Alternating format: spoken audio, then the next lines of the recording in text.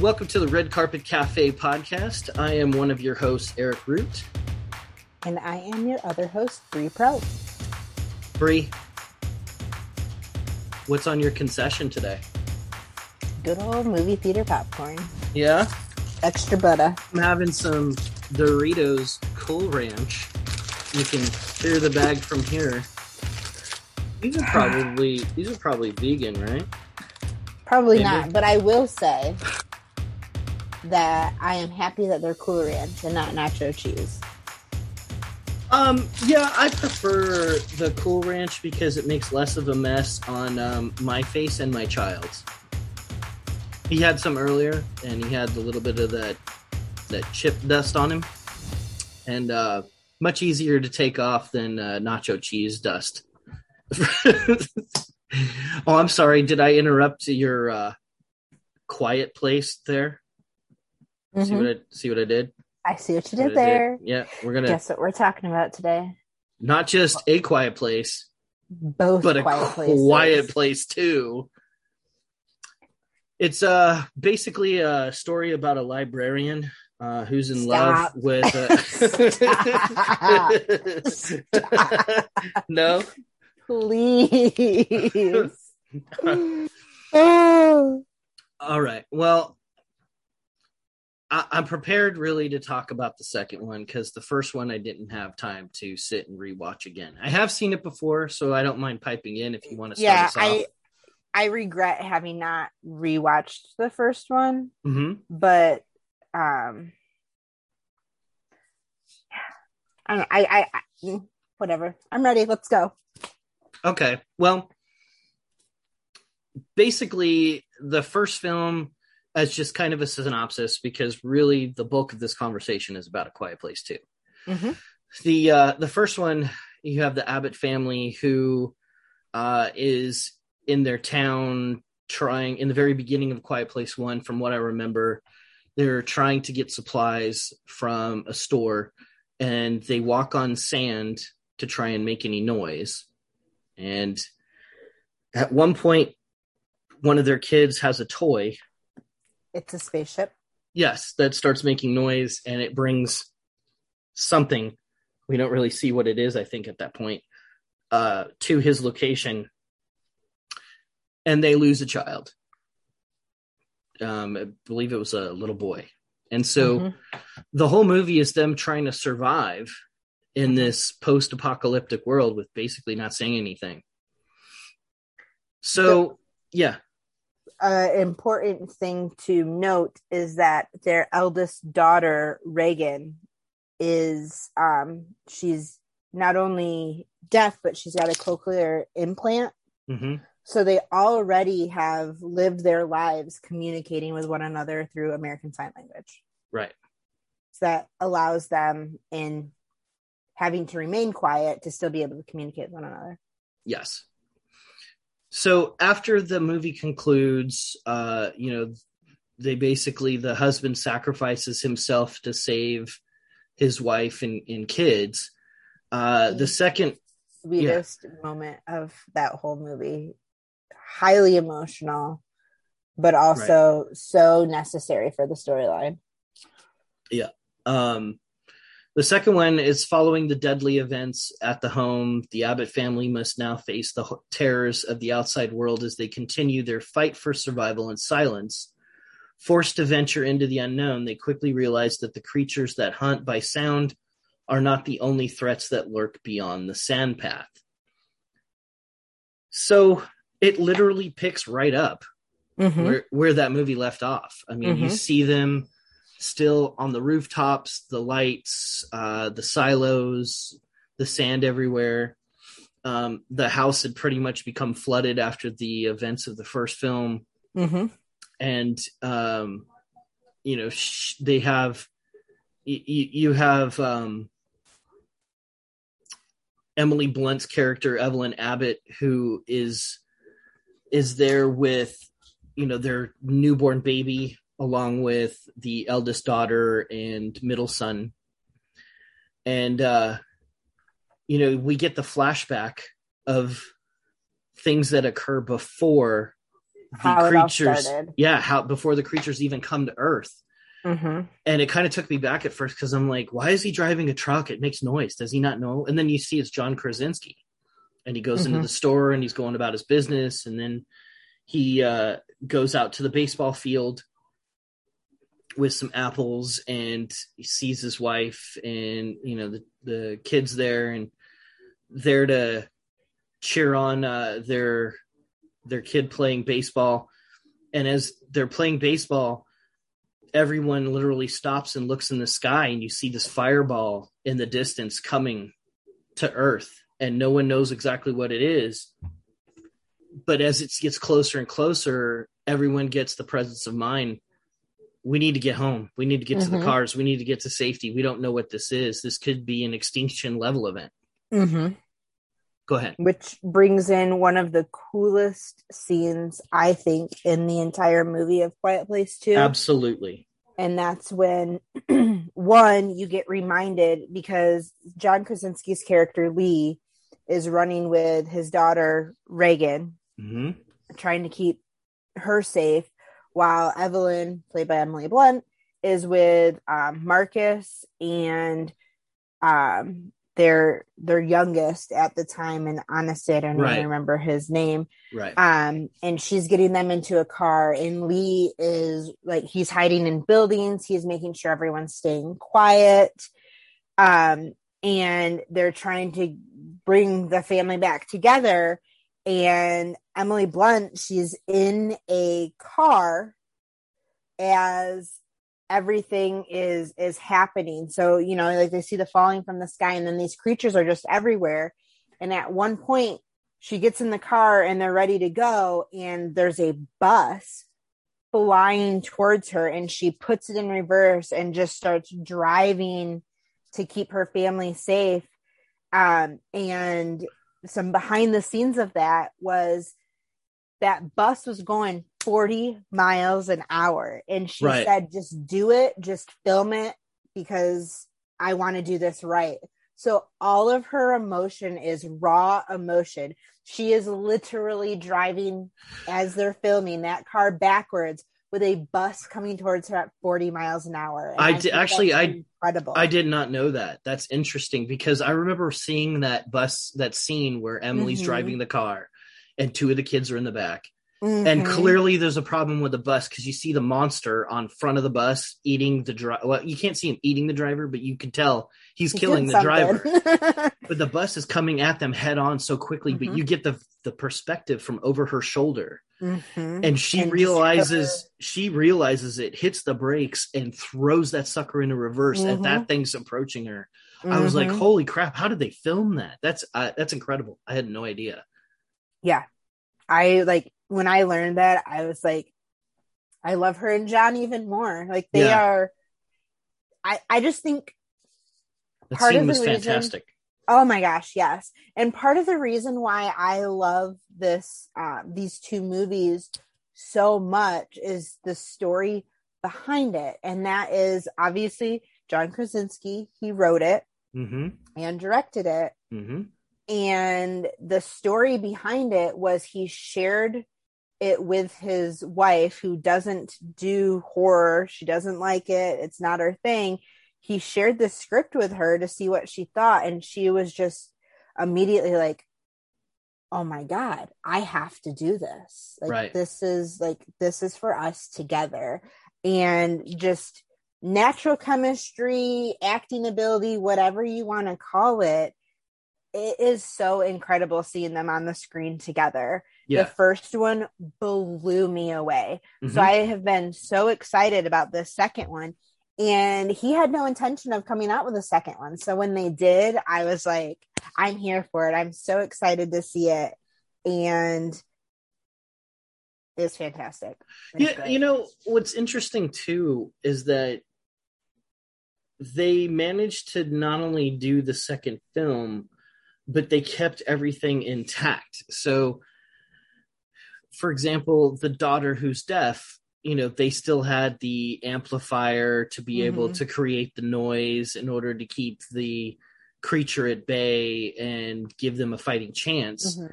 Well, and that's essentially how the movie started. It was her gathering all of that so they could prepare to go. Yes. But Also, the daughter, I mean, if you look at her role throughout the whole film, she's quite brilliant when it comes to yes, figuring things she out. is her father's daughter. Correct. And, she figures out pretty quick, certain things. Like she can't even hear, but when there's the loop playing of Beyond the Sea, she's like, oh my gosh, it's not just meant to be a song. It's meant to be, we need to cross the sea in order to get to safety. Yep. They can't be in the water. Yeah. It's amazing. Yeah. Just how brilliant she was in this role. I agree. There was something that you said that really reminded me of something. And I know. The thought behind all of this, and what I'm most impressed by when it comes to the writing is the decisions that are made and the things that they do to survive.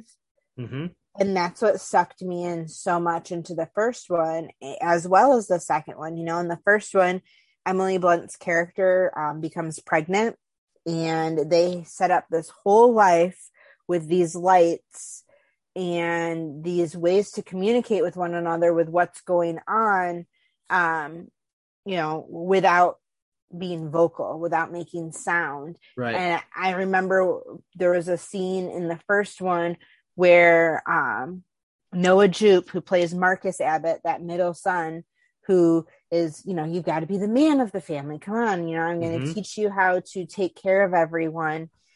He's afraid to go outside. He doesn't want to do anything. He's, and rightfully so, because he's a child. But now he's in this world, in this situation where, you gotta step up a little bit. And so in the first one, Lee, John Krasinski's character, takes him to the woods, and they go to this waterfall, and they sit under the waterfall because the waterfall is so loud. They can scream, they can talk, they can do all of these things, and it allows Marcus to be a kid again, but also learn what to do and how to survive. So then in the first one, when Evelyn has Emily Blunt has her child, they have this whole system set up that creates this noise. They set off the fireworks, like they turn the lights on, so they know it's time to set off the fireworks or, whatever, to make the noise, so that while she's birthing a child, naturally, she can scream as loud as she wants. And the baby who's entering the world, who is obviously going to be screaming themselves, is masked by everything else that's going on so that they remain safe. Yeah. And that carries over into the second one and I was so confused in the beginning. I'm like, what the heck are they trying to do? Like, what's going on? And they've essentially created this crate with a lid, and they put an oxygen mask on the baby because a baby's a baby. Like, there are things that you just can't control. Any new parent like yourself is going to, round two, but is gonna know, like, when a baby's ready to cry, a baby's gonna cry. There's few and far between of what you can do to stop that. True. And so they've created this box. It's to be this more or less soundproof space that they like close this child in. But they give it not a gas mask, that'd be a bad thing. Right. They give it an oxygen mask so that it can still breathe and survive, but everyone else is going to survive too. And it's just the thought and that survival mentality, just being able to write something like this, I find incredible. So my observation, though, yes, I saw the oxygen mask that they used for the baby anytime they had to put the baby in the box to make sure that the baby didn't cry when they were trying to go anywhere. But at no point did I ever see anybody actually feed the baby. And that's just a parent and me going, why are you putting an oxygen mask on a crying baby? Maybe the baby's hungry. But, it is what it is. But at some point, they figure out that they can't hang out at the house any longer. They have to move on. They have to go beyond their borders. So the oldest daughter has a map where she sees where they need to go to. They get to the end of where the sand is and they have to cross it. Well, they cross it and then they go into a area that's grassy and at first kind of get hung up by the fence. And then the next thing you know, you got the son who is walking along, and I got to tell you, as soon as he hits that trap, I'm like, oh, where are they going with this? But it brings out the monsters right away. And, you know, of course, they're doing everything they can to keep it at bay while someone is observing them from the scope of a rifle. And they manage to take out the monster, but then they've got someone who comes up to help them get away, even though they're still being chased by a couple others. And the character Emmett, played by Cillian Murphy, who's been in a lot of other things. In the DC world, he played Sandman in the Christopher Nolan epic version of Batman. But so he kind of takes them in begrudgingly, but he doesn't really want to keep them there. And, you know, Evelyn kept saying, you saw the lights, you knew we were there, and you chose not to come. He goes, correct, because you'll find quickly that people have changed. People are not who you think they are. I want to backtrack just a hair to when the boy, Marcus Abbott, when he gets caught in that bear trap. Noah Jupe is the young actor who plays Marcus, and I've had the pleasure of seeing Noah in more than just A Quiet Place, and he is incredible. He is like, when you see him in interviews, he's kind of like this quiet, shy, you know, really just cute little kid. And then when he's on the screen and what he's given, he delivers. You know, we talked about when we did Those Who Wish Me Dead, the young boy who is in that film, and how, like, at such a young age is learning to be like a master in his craft. Noah Jupe, 100%. He is at the top of my list of, you know, younger than 18 actors of, like, I can't wait to see where his career takes him. Like, his emotion, the screams when he's in the bear trap is just like, you feel it, like you're there, you see what's happening, you know. And Emily Blunt, her character Evelyn, is like, baby, please be quiet, baby, please.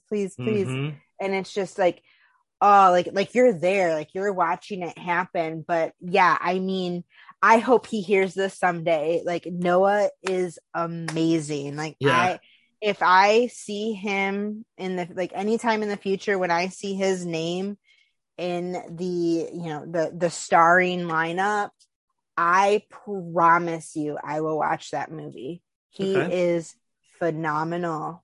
Absolutely phenomenal. Well, after some bantering between Evelyn and Emmett, he does give them sanctuary. And you quickly learn that he's got an elaborate system set up in order to try and protect himself in case there's any kind of you know, monsters that come running into his territory. So he's very careful. But we also learn that the daughter knows that they're going to need some more supplies. And, you know, there's the occasional look that Emily Blunt's character will give the oxygen tank that the baby has. And you're like, yeah, clearly you're starting to run out of oxygen. So what are you going to do next? And so, you know, the sister goes out to venture to look for some supplies, even though mom didn't want her to. And she convinces Emmett to go bring her back. but not before kind of things get a little chaotic at that point. She finds some supplies that look good, but at the same time, too, she also starts drawing attention to herself and certain things, like, she sees a dead body and, jumps and makes a noise. Mm-hmm. But Emmett does catch up with her and tries to get her, to go along. And I think that's a kind of coming to that point where I think she's trying to convey to him also too about the song, about, we need to move on. We need to go across the sea in order to seek safety or help or something. Mm-hmm. But there comes that point where they run across a group of people who at first Emmett thinks needs help, that's near the boats in the dock. Mm-hmm. And clearly they're they use a little girl as bait. Yeah, and clearly they're a family of bad people that Mm-hmm. intend on doing bad things. And but I love the communication between Emmett and the daughter, because at some point when they've got him strung up to noisemakers as kind of bait for monsters in case they have an issue, he manages to use the sign language that he knows with her about, like, mm-hmm. diving in the water. Yes, that was one of my next favorite scenes of this movie. Yeah, and, so he goes on the attack with the noisemakers and such, and of course it drives.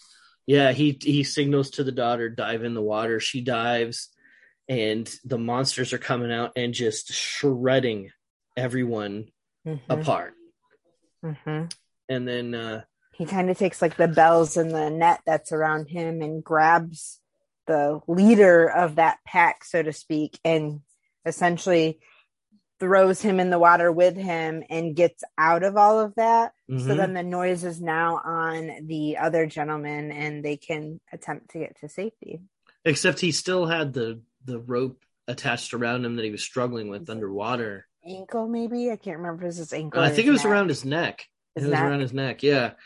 And but at some point you can tell that the leader guy gets shredded because the water just turns blood red. And he kind of looks up and you can see that there's the ship with the monster on it, and he gets pulled into the boat quickly by the daughter who had jumped in, and they sail off further down to try and figure out, if there's someplace mm-hmm. safe. And miraculously, they find it. Mm-hmm. They come across, they see this town, everyone's outside, they're making noise, talking, there's a fire and such, and so they go over and they start conversing and they start making friends. Mm-hmm. Go ahead, you can pick it up from there. Yeah, so at some point, as they're communicating to everyone, the whole point of getting to the island, which we glossed over just a little bit, was the reason why Regan wants to get to the island is because she believes that if on the he believes that if on the island they can broadcast this song for anyone to hear, that she can broadcast the feedback from her cochlear implant and scare all the creatures away, potentially indefinitely. So that is her ultimate goal, not only to find a place that's safe for her and her family, but to just put an end to it. And that's, like I said before, she's her father's daughter because she's willing to sacrifice herself, just like her father did in the first movie, which is like the most emotional, touching thing I think I've seen in my life. But anyway, so they, there's some foreshadowing as they're trying to get mm-hmm. away from the docks. You see specific boats and you see the destruction that the creatures have done to the boats. And ultimately, again, they get to the island. We've already discussed that. And part of being there, they go on these like walks. They get to walk and see and enjoy, and they don't have to worry about being quiet. And Killian's character, Emmett is going on his walk, and he hears this like the thunk, the thunk, the thunk, and he looks over the edge and he sees the same ship from the docks that he last saw a creature on, and it is destroyed. It's scratched. It's just, mutilated. And he realizes, oh my God, these creatures drifted to what is their safety. Right. So he's running back to try to alert everyone and let them know what's going on.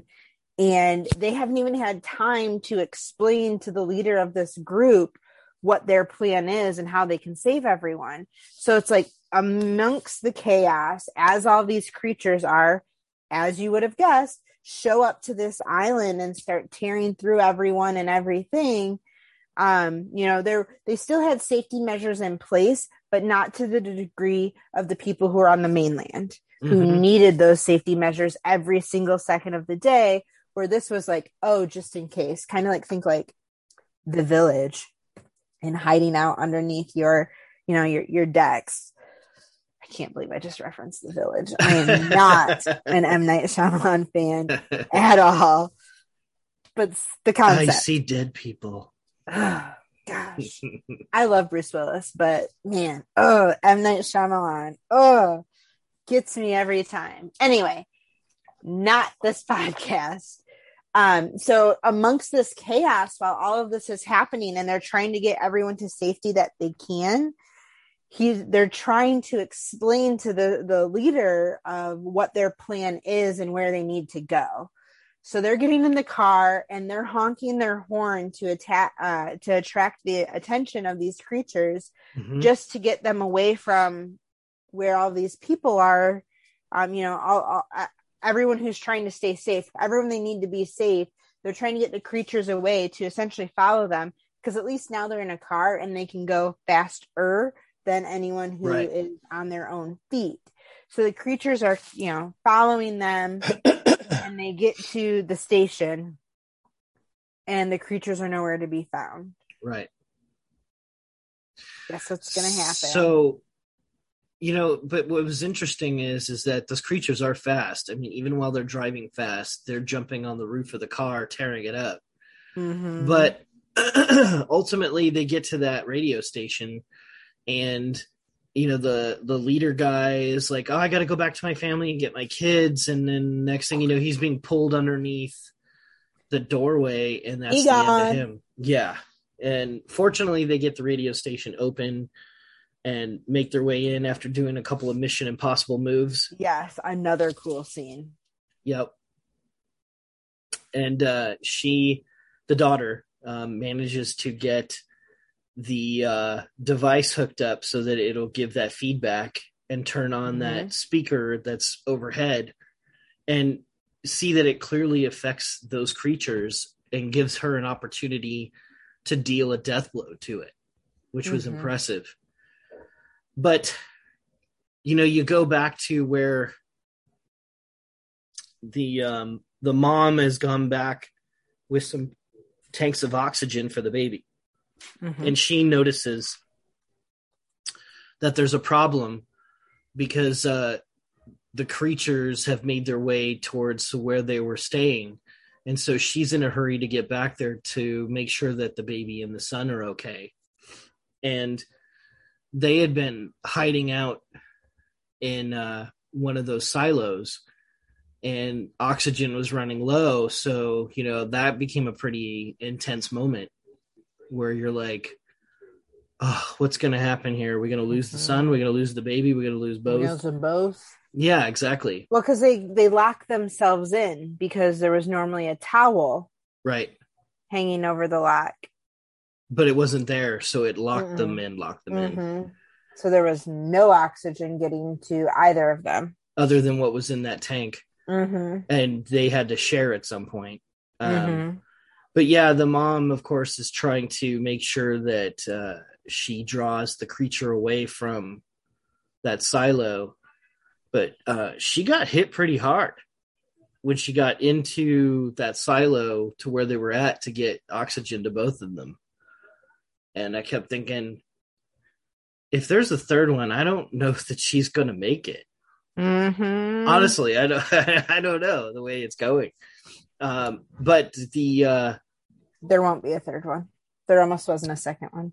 well, okay, well, the son who had the headset on hears the music change to the feedback, and he takes the feedback of the headset off, and then grabs the amplifier and holds starts it like he's a Power Ranger. right, and then gives them that opening opportunity to take out that monster. But yeah, interesting way that they ended that film. But honestly, there could be a third, because it seems like it was all just a dream. No, I wasn't going there, actually. That's a hell of a dream. That's more of a nightmare. No, usually if you look at films like that genre, let's take the Saw franchise, for example. The Saw franchise has had, what, 50 movies? I forget. I lost count. Close to that, something like that. But the whole whole reason why they keep making them is because they're profitable. As long as the films are profitable and they're making enough money to justify the next one, they'll commission it, even if it's not with John Krasinski. The studio will commission it. Yeah, I look at Friday the 13th. Yeah, but you always know what you're gonna get with that. So like, I like, this doesn't compare, because this, similar to the time that we talked about the Suicide Squad versus Suicide Squad, right? Similar to the recording of that when we did that. This almost is like, because I'm not a sequel person, and sorry, you're going to hear that a gazillion times anytime we talk about a 2, but similar to how I felt about that, this has a character arc that makes sense. It flows, it works, and what I would be so disappointed in if they came out with a third one, because it's going to make money, is it's going to be straight shit. It's not going to have this same... Okay. And that's the problem. That's the problem with money, man. That's why I hate sequels. I hate them so much because of that. Like, it's Space Jam. We did Space Jam how long ago? Right. And it's like, oh no, this is a standalone. It's not really a second, even though we're going to reference the first one 300 times. And yeah, we already talked about it, but Hollywood will never learn. Hollywood will never learn. But then how do you... That's why they're rich. That's why they're rich. How do you explain Star Wars? No. Do not throw that on me. Do not do that, because that is... They're basically all sequels. No, that doesn't count. That does not count, because it is necessary. It is a part of life. It is necessary. That's nope. I'm not diving down this hole. Okay, so we know that 1 out of 1 Fernandos would agree with you at that point. But my whole point is that sometimes these movies and their sequels are justified. Here's another case in point. Marvel. That's why we got Quiet Place 2. Marvel. Everything is considered pretty much a sequel after Iron Man. Am I wrong? Lord of the Rings. 2 Towers. Return of the King. Jesus, take the wheel. Take it from my hands. I'm just saying that you sound like a sequelist. I don't even know what that means, but it sounds like it should be a thing. I sound like an anti-sequelist, since now it's a word. Google that shit. Yes, that's a Dane Cook reference for those of you who are not 28 plus. All right, so then do you think is it time to bring this home? Well, I was going to say, do you think that this movie was necessary? Necessary? No. Because the first one had an ending. Even though you know that there's still life after, it had an ending and it could have ended there. Necessary? No. Grateful for it? Hell yes, I am. See, and I think it was necessary because it gave you enough backstory on the pre-invasion to fill in the blanks that you maybe had originally, answer the questions you originally had. But I don't feel like I had questions at the end of the first one. I don't feel like there were questions. I feel like it could have been just the first one. Okay, but you don't think like a good question that would have been asked is, how did the monsters get here? No, because think about any surprise alien movie. There's never any understanding or background, which is why it pisses you off, because you're watching a horror movie waiting to see like what the scary thing is and why it's going to make you scared to sleep at night. And then they're like, like we wrote this really good storyline and now we can't think of anything else. So we're just going to make it aliens and then end it. That's why surprise alien movies are the worst. This one, you always knew there was a creature. You didn't quite know what it was. And I will say too, that there's what's the series? It gets me every time, which is why I'm calling it a series. Like Cloverfield, right? Right. Actually, I was just about to mention them. Yeah. The creatures in that, because that's one of the first. Actually, that's a lie. That's not the first like surprise alien movie that got me where I was like, damn it. The first one probably would have been,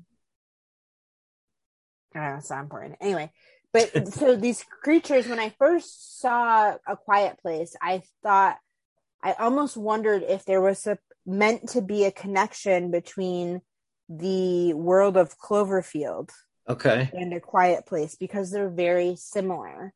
But I feel like even if it is similar or perhaps the same creatures, it's still standalone on its own. And it was done so well. It was written so well.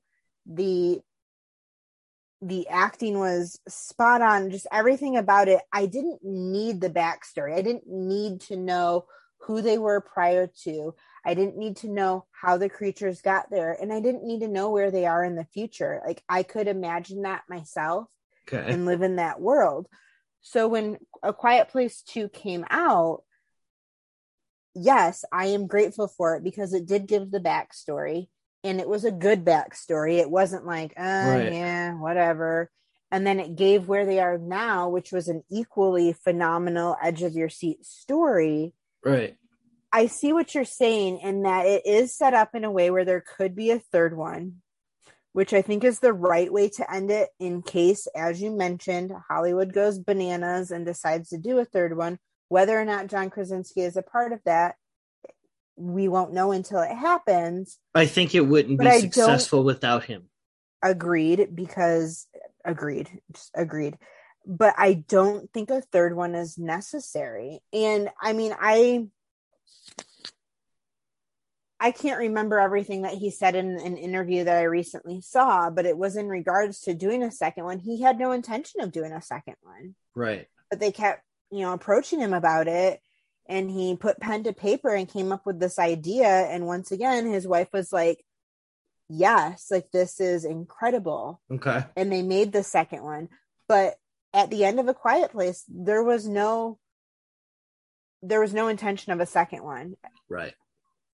So I mean, I would be happy without a third because I feel like I live in that life now. I know what it is, and I don't need someone to tell me the story because I can write it myself. I already know. When I first saw A Quiet Place, the creature actually reminded me something out of Resident Evil. Yeah, I could see that too. And so when I was anticipating some kind of a backstory that was going to probably be closer to that, not necessarily like a ship hurtling from space. But now I kind of want to know, where did that ship come from? Oh, gosh. Yeah. One of those. Yeah, kind of. Like maybe they need to have Marvel movies. Maybe they need to have like A Quiet Place the series, and then they just do like, some knockoff guy that looks like John Krasinski. No one looks like John Krasinski. Let's get that right now. All right. No, because see, that's what they did with the movie Frequency, and that's what they did with 12 Monkeys, and they did with Limitless. Sure. So like, I actually like the Limitless series. I take Limitless back because Limitless picks up same concept, but it picks up after the movie as Edward Mora after Mora becomes mayor. So I crossed that one off. 12 Monkeys and Frequency. Frequency I saw as a kid. I thought it was phenomenal. I have the VHS to this day. It's great. A year ago, 2 years ago, they came out with a television series, which I think only lasted one season. Why? Because it is exactly the same thing as the movie. They just made it into a series with a daughter instead of a son. No. 12 Monkeys. Phenomenal movie. We should do a podcast on it at some point. Retro Rewind. Retro Rewind. They went and they made a series about it, and I was so excited because I was like, you know what? This movie is kick ass. And the series is literally, again, the movie, just different people, same concept, same everything. Like, what? Retelling. This is for someone who doesn't have time to sit down and watch an hour and 45-minute movie. So we're going to break it out into 30 to 45-minute segments over the course of 12 episodes.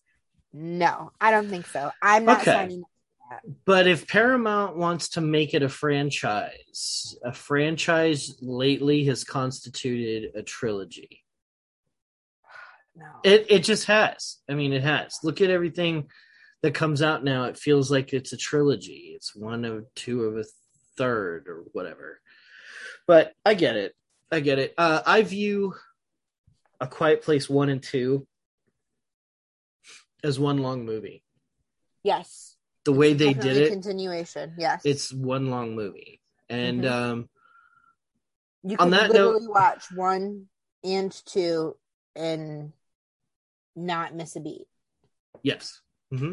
Without having the credits in the middle. Yep. So I would say overall, I'm going to give A Quiet Place 2 a solid 8.5. I think it was a solid 8.5. There were moments where I kept thinking to myself, I don't know that I want my wife watching this film because of certain scenes involving the children. Not only that, she's going to have plans for what she expects you to. She's going to have plans for what she expects out of you as the head of household, but holy shit. Okay. You all right? No, I'm not, because I wanted to go onto IMDb just out of curiosity. And they're showing A Quiet Place 3? Son of a bitch, they are. 2023. I'm not okay with this. A Quiet Place 3, A Search for Cash. There is the only information whatsoever that's on here is an expected release date. They're in pre-production right now. An expected release date of March 31st, 2023. Director Jeff Nicholas, who has also directed. Is Krasinski not involved? He is, but now he's going to have additional writers. There's going to be Scott Beck, who's focusing on the characters. Brian Woods, who's focusing on the characters. Jeff Nicholas, who's also the director, and John Krasinski as a based on an idea by. He better be making a lot of money out of this. That's all I have to say, because I'm going to give you my rating right now. I'm giving it a 10 out of 10. I am so impressed by the first and the second one. And I mean, everything I've already said, you know, the idea, the character arc, like we said, you don't even miss a beat. You could watch the two in sequential order, sans credits, and it's everything. And the emotion, the feeling, the casting, it is just phenomenal. So he better be making a lot of money by having come up with such a brainchild and other people being like, yeah, I want to cash in on that too. He better be making buku. Oh, I'm sure. If nothing else, I'm pretty sure the guy is very, very business intelligent.